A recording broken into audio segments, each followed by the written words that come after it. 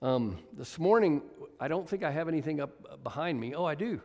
So we want to talk about spiritual fitness from 1 Timothy. So if you have your Bibles, I'm not sure there's going to be anything up on the overhead for verses, but we're going to look at 1 Timothy chapter 4, 6 to 11. So this is a little bit of an old quote, but it's relevant to what I want to say this morning. In the Pastoral Renewal article from February 85, that's how old it is, the author says this: I met a young man not long ago who dives for exotic fish for aquariums. He told me that one of the most popular aquarium fish is the shark. He explained that if you catch a small shark and confine it, it will stay a size proportionate to the aquarium you put it in. Sharks can be 6 inches long yet fully matured. But if you turn them loose in the ocean, they grow to their normal length of 8 feet. That is like what happens to some Christians. As a pastor, and this guy writing in this article, I've seen some of the cutest little 6-inch Christians who swim around in a little puddle. You can look at them and comment on how fine they are, but if you were to put them out into the larger arena of life and into the broad view of the whole creation, they might become great. I want to start with this prayer from this article, actually. God, help us not to be confined to a little puddle out of insecurity, but instead to see that Jesus Christ is Lord of all. He made us, and if we will both have internal integrity and relate ourselves to the larger structures in the ways He has ordained, we will be able to serve Him according to a holistic vision of His purpose and truth. Lord, I pray that you would just anoint your word this morning and that you would speak to us from it in Jesus' name. Amen. I hope that this Sunday I might challenge you to get out of the puddle you may be in. You may or may not be in a puddle, but if you're in one, it's time to get out and to grow in Christ as a Christian, to mature into all that He has for you. I'm not saying you can do it just right after one sermon, but I hope it's sort of like a kick in the pants, if you would, to get past maybe where you are. Unfortunately, as a pastor, I've been dismayed at times at the little growth I've seen from so many who never seem to get out of the fishbowl, if you would, of their walk with Christ. One of the plagues, I believe, of the Southern Baptist churches is we have a lot of immature believers. And consequently, there's issues trying to deal with all of them. Not that we can all be mature, but there's this whole process of growth. And if we ignore that growth, if we just get in and feel comfortable where we are, we end up in sort of a mess. So I want to look at 1 Timothy chapter 4. I've been taking you through the book of 1 Timothy, and we're in verse 6 to 11. And I'd actually like to read that. I don't know, we won't have that up there, but if you'd read along with me. If you instruct the brethren in these things, you will be a good minister of Jesus Christ, nourished in the words of faith and of the good doctrine which you have carefully followed. But reject profane and old wise fables, and exercise yourself towards godliness. For bodily exercise profits a little, but godliness is profitable for all things, having promise of the life that now is and of which is to come. This is a faithful saying and worthy of all acceptance. For to this end we both labor and suffer reproach, because we trust in the living God, who is the Savior of all men, especially of those who believe. These things command and teach. Now, Paul is exhorting Timothy, his young protege, on how to pastor the church that he has there in Ephesus. And he wants him, first of all, to instruct the believers. A pastor's responsibility, first and foremost, I believe, is to preach and teach the Word of God. And so he's to instruct the brethren in the things that have been discussed up to this point. I've been gone almost a month, but we've looked at the different parts of the church government and of the church setup between the deacons and the elders. So he's to instruct them in that, but he's also to instruct them in how to recognize, he calls it doctrines of demons. And we're to actually be wise about that. Last night we had our small group at our home. We hosted every couple of weeks from Mount Helena. And so I led the group, and I asked them, what are doctrines of demons? You ever thought about that? What are doctrines of demons? We had a very lively discussion for about an hour. And I believe we came to this point. Doctrines of demons are anything that hedge or step away from the teachings of Scripture. This book is what we order our life around. And if we get sideswiped by some of these different odd doctrines that come out and don't know the Word of God to compare it to, we will get taken up in these doctrines of demons that he talks about in this. So, again, verse 6, if you instruct the brethren in these things, you will be a good minister of Jesus Christ. Now, what he's talking about there is not the clergy as such. He doesn't use a word that signifies the clergy. The word he uses is the same word he uses for deacon, and that is a servant. So a servant of the church is one who instructs the church in godliness, in right living. It's the one who is a true minister of the church, who serves through good teaching that will result in the nourishment of the saints. So Paul is calling Timothy to be a servant of the church through his teaching. That's what a pastor does. He's to be a servant of the church through his teaching. He's also alluding to the fact that all the servants of the church, not just ministers, otherwise he would have used the Greek word for minister. What he's saying here is that all of us are to be servants of the church, and consequently the Lord, and the way we prepare ourselves for this is by nourishing ourselves in the Word of God. This teaching was to come from the words of faith. I thought that was an interesting choice of words there. The New King James translates it words of faith. We have different Christian movements that are called words of faith.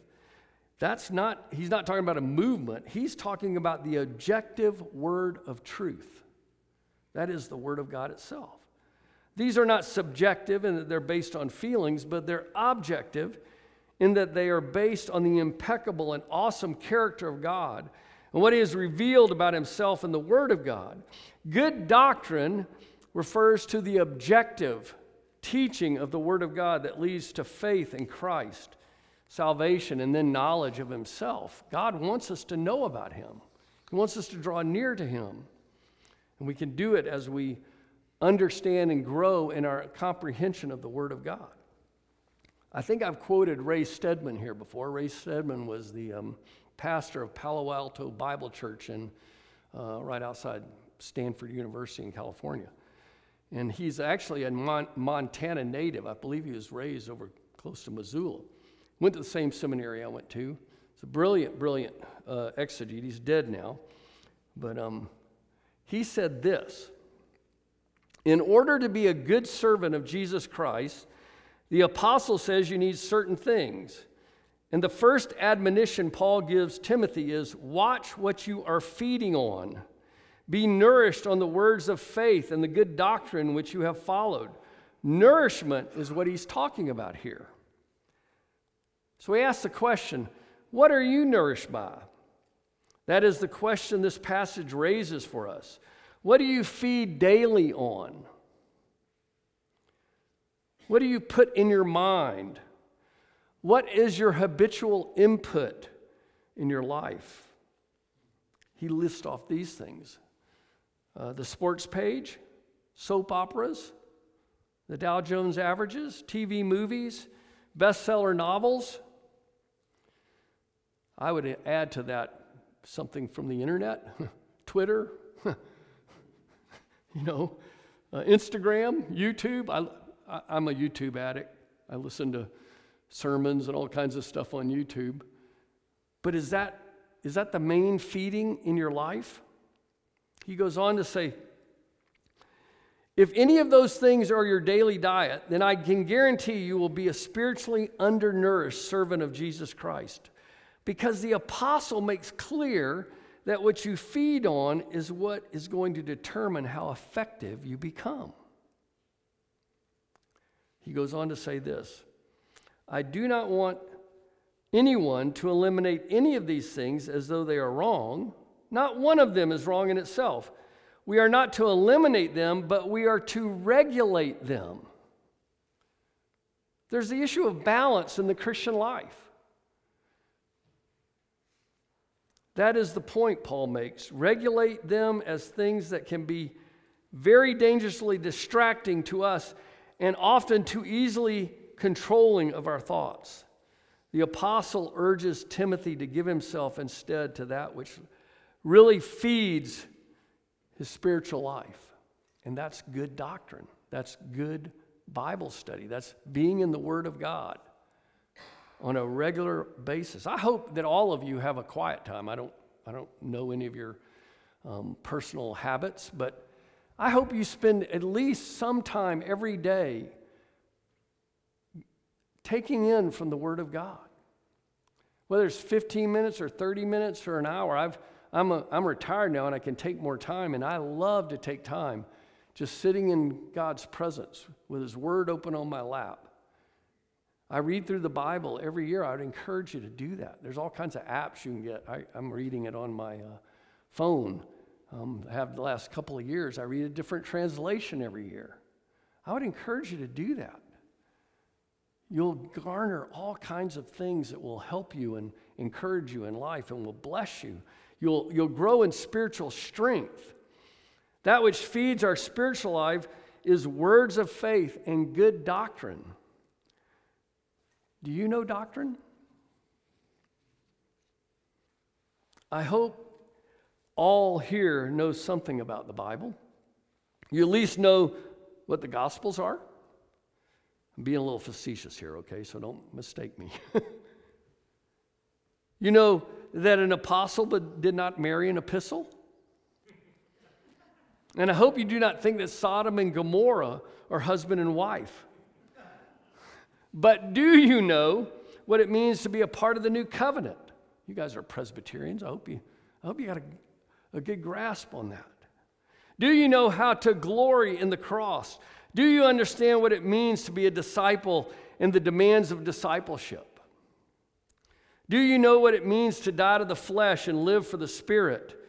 Do you understand how to take up your cross and follow after Christ? Do you understand the process of sanctification and your need to be sanctified? Can you tell me what the atonement is and how Christ was our atonement? Could you give a basic explanation of the Trinity? These are just some of the doctrines of the Bible that should be second nature to you. They don't come automatically. It takes time and effort and study to grab a hold of them. Note, we're to feed and to follow.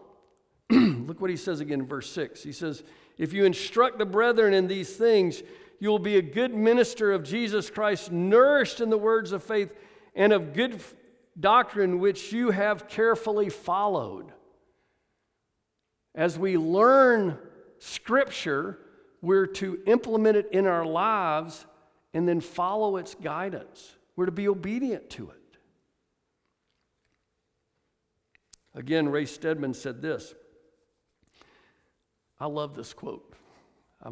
This is a great quote. He says, you hold in your hands the greatest book ever written, the most amazing book in all the world, the only place in all humanity, in all human history, where you are given the bedrock, the undiluted truth about life, The Word of God gives you the insights of God into life, the explanation of who you are, what God intended you to be, and what will fulfill you. No book in all of history is more important to learn, to feed upon, than the Word of God. It's a big book. It takes a lot of reading, a lot of studying, a lot of thinking and meditating to grasp what it says. But when you do, it will change your life. It will lead you into fullness, freedom, liberty, and beauty. That is what the Bible is for. So to feed upon this word is tremendously significant and important. That is why Paul stresses this with Timothy, reminding him of it. And I would encourage you and exhort you and challenge you, get in the Word of God. If you're not in there daily, do it. Get back into it. It's the anchor of your life. Do you know why the public education system was started in America? Public schools, they called them common schools back in the early 1800s. Are you aware of the reason that actually started? Exactly. They wanted the children of America, they called them unruly, to learn the Bible. They wanted them to be able to read so they could read the Bible so that they would become, listen to this, I just read this morning, so they would become good Republican citizens, not Republican Party, but we are a republic. And a republic bases its citizenship on self-rule.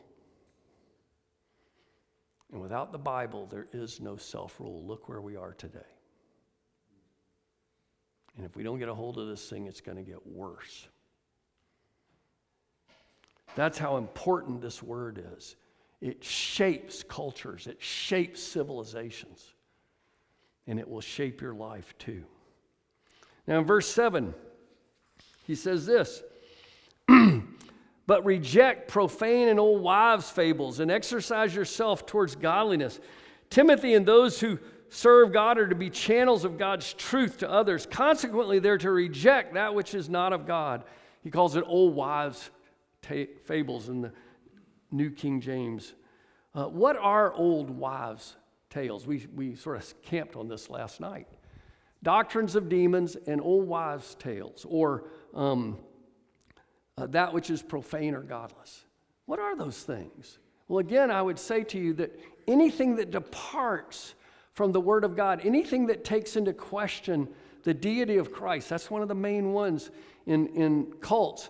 Anything that takes you away from that personal relationship with the living God, anything that takes you away from acknowledging that you're a sinner in need of a Savior, all of those things are doctrines of demons.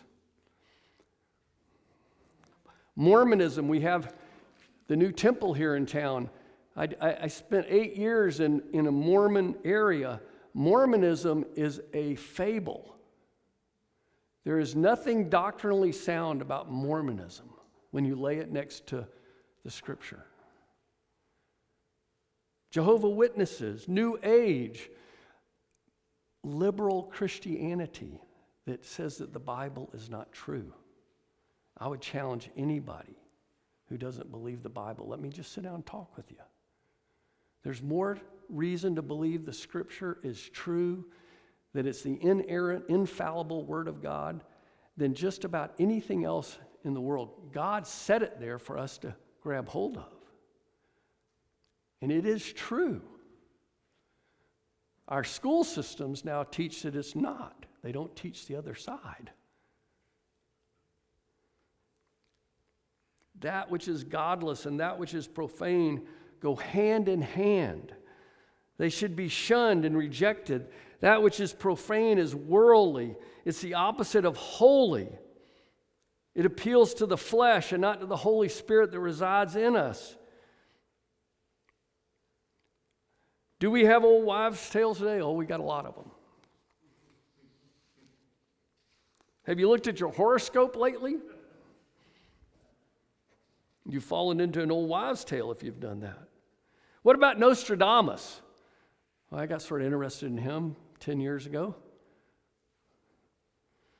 He had some great prophecies, but have every one of them turned out true? No, and the Bible says if a prophet prophesies and it doesn't turn out true, then he's a false prophet. But if you don't know the Bible, you won't know that. How about the Da Vinci Code? Boy, that made a bunch of money for Tom Hanks and the gang. But that was an old wives' tale. That had been around for years. And it was debunked. Not long ago, I had a guy ask me about the supposed findings of the grave of Mary, Joseph, and Jesus stacked on one another, saying that the chances of those three in a grave together raises an amazing objection to the resurrection. But the Bible says 500 people saw the resurrected Jesus. That's more than you need for a court of law in America. Paul now uses an athletic term and calls on Timothy and those who serve God to exercise themselves in godliness. That is, they have to apply themselves to it. It does not come naturally, just like having bulging muscles at 70 years old. You know, y'all seen all this? It's not there. Not unless you work out like crazy. You have to exercise to get the build, and you have to exercise in the Spirit to become godly. What does it mean to be godly? What does it mean to be godly? Godliness means a proper attitude and response towards God in your life and what He is doing around you. That is to have the proper attitude towards God in everything. It has the idea of reverence and moral earnestness. It also refers to the moral dignity and holy behavior before men. By and large in our culture, we've lost that. Did you know that in our initial America, it was against the law to cuss in public? We turned on a movie the other night, thought it would be a good one, and within 5 minutes there were so many cuss words, we turned it off. And it was supposed to be about the Old West in America. They didn't cuss a whole lot in the Old West. I'm sorry, they didn't do that. Did you know that George Washington would put a man in irons if he cussed? Because he felt like that if that happened, God's blessing would not be on their army.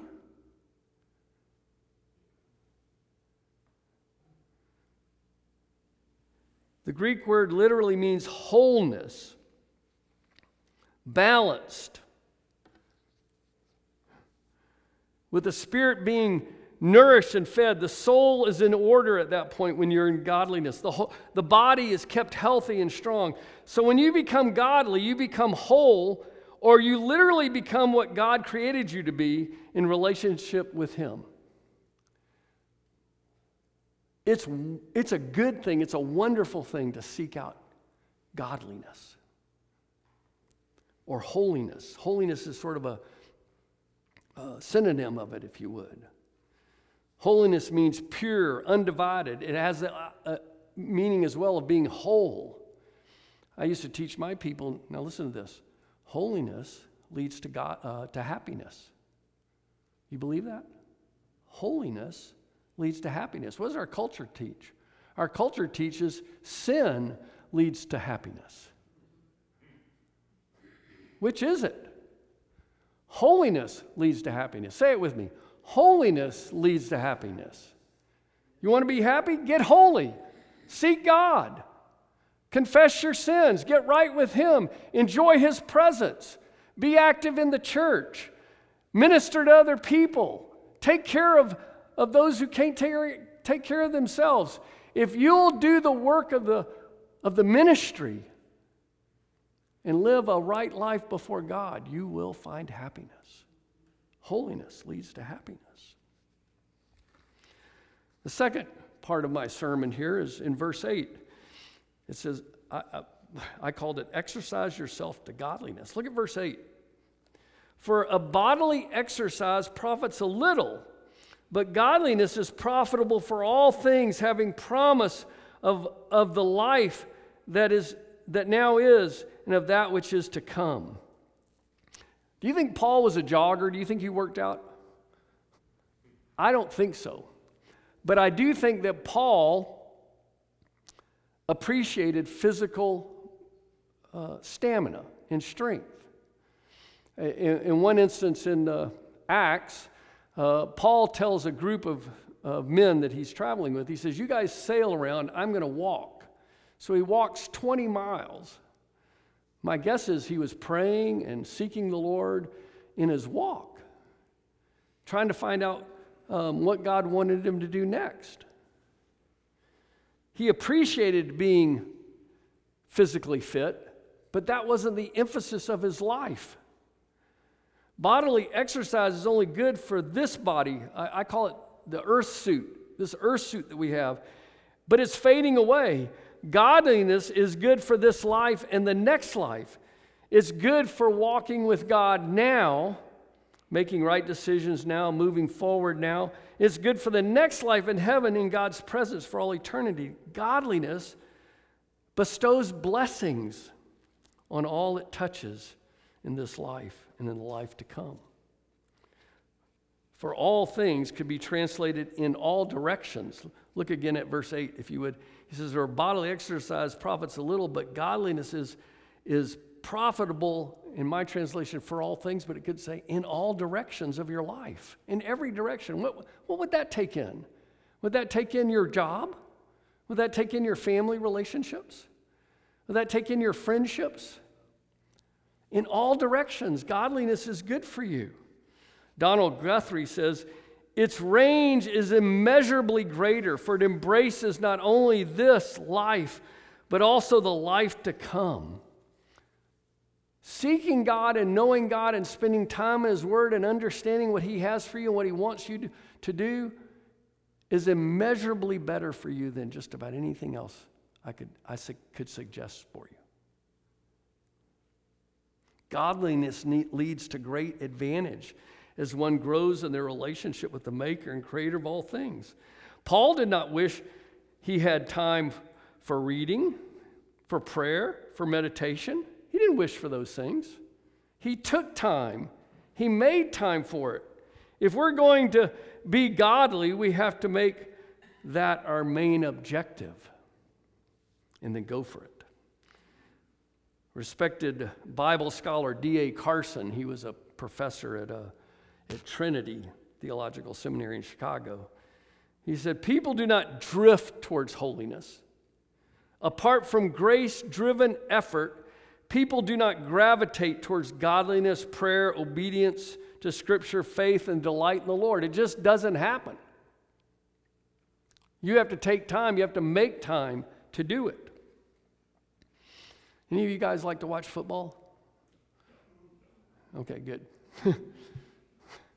I was raised on the knee of a Georgia Tech man. I literally went to a Georgia Tech football game when I was 4 or 5 years old. And my dad bought season tickets to the Atlanta Falcons when they were first franchised in 1967. I went to Atlanta Falcon games until the early 80s when the tickets got ridiculous and they never won anything. And so we finally said, okay, enough's enough. I went to school with the Taylors who owned the Atlanta Falcons. I love football. I had a professor in seminary. You may have heard of him. He's written a bunch of books, used to be a speaker. He's dead now. His name was Howard Hendricks.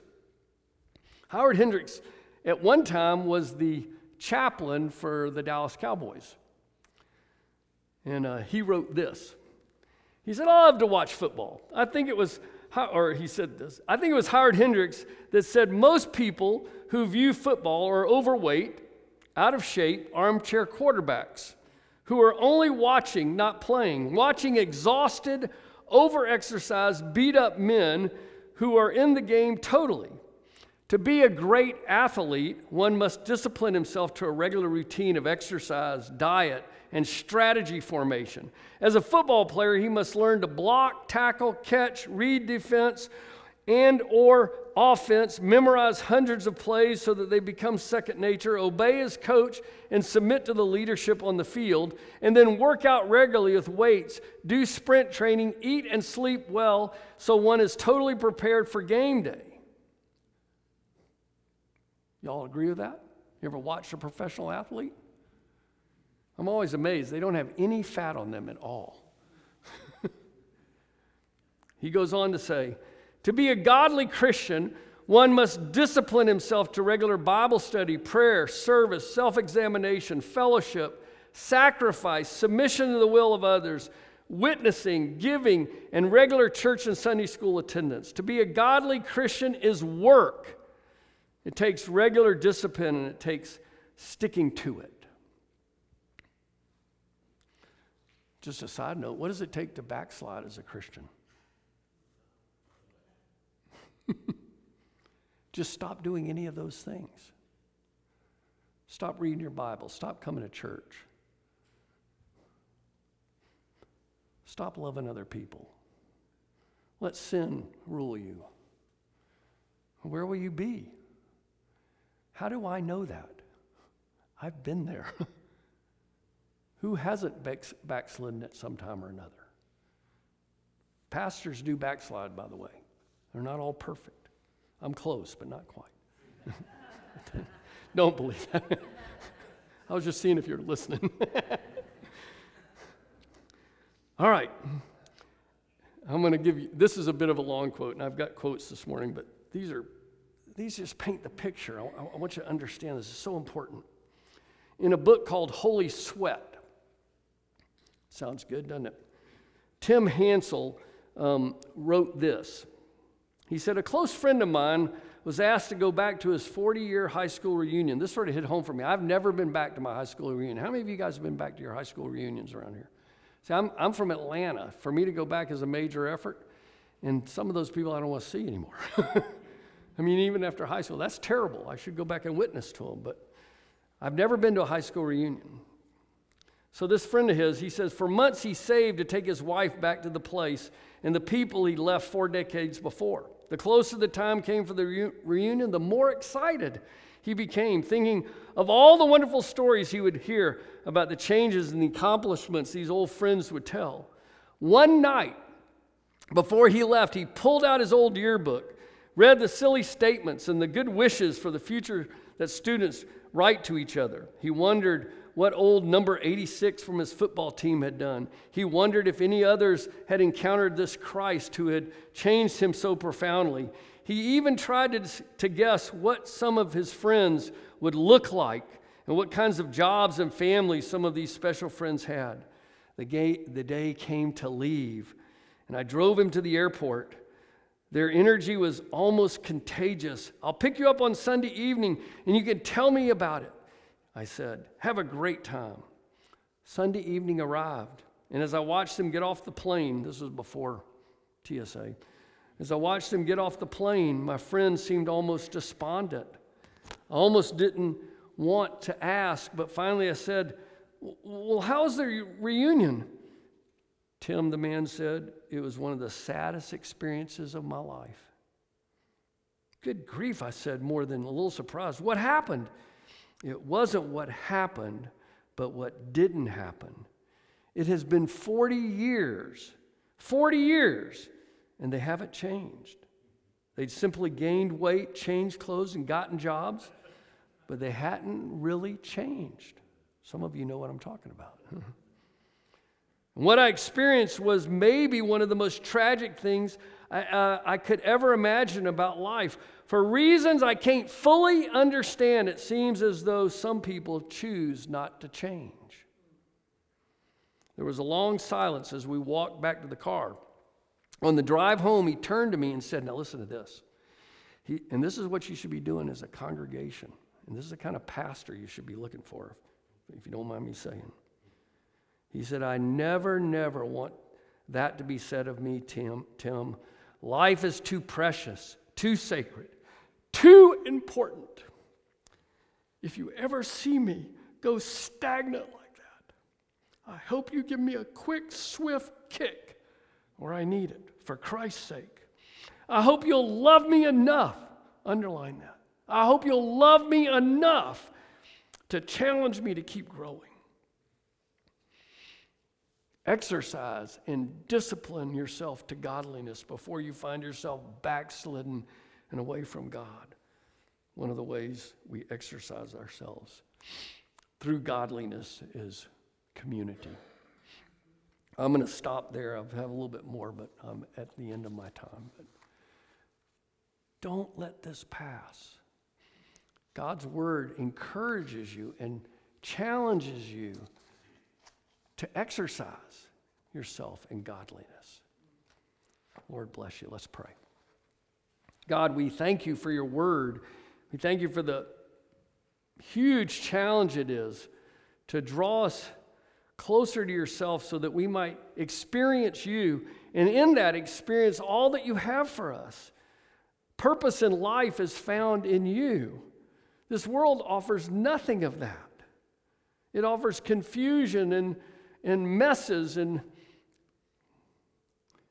untapered or unkept sin and messes. God, I pray that you would just speak to our heart from this word.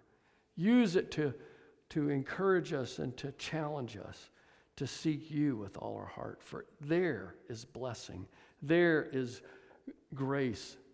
There is love. There is wonder. Thank you for your goodness. Thank you for this church. Bless them. Bless them more than they could even imagine or think. In Jesus' name, amen.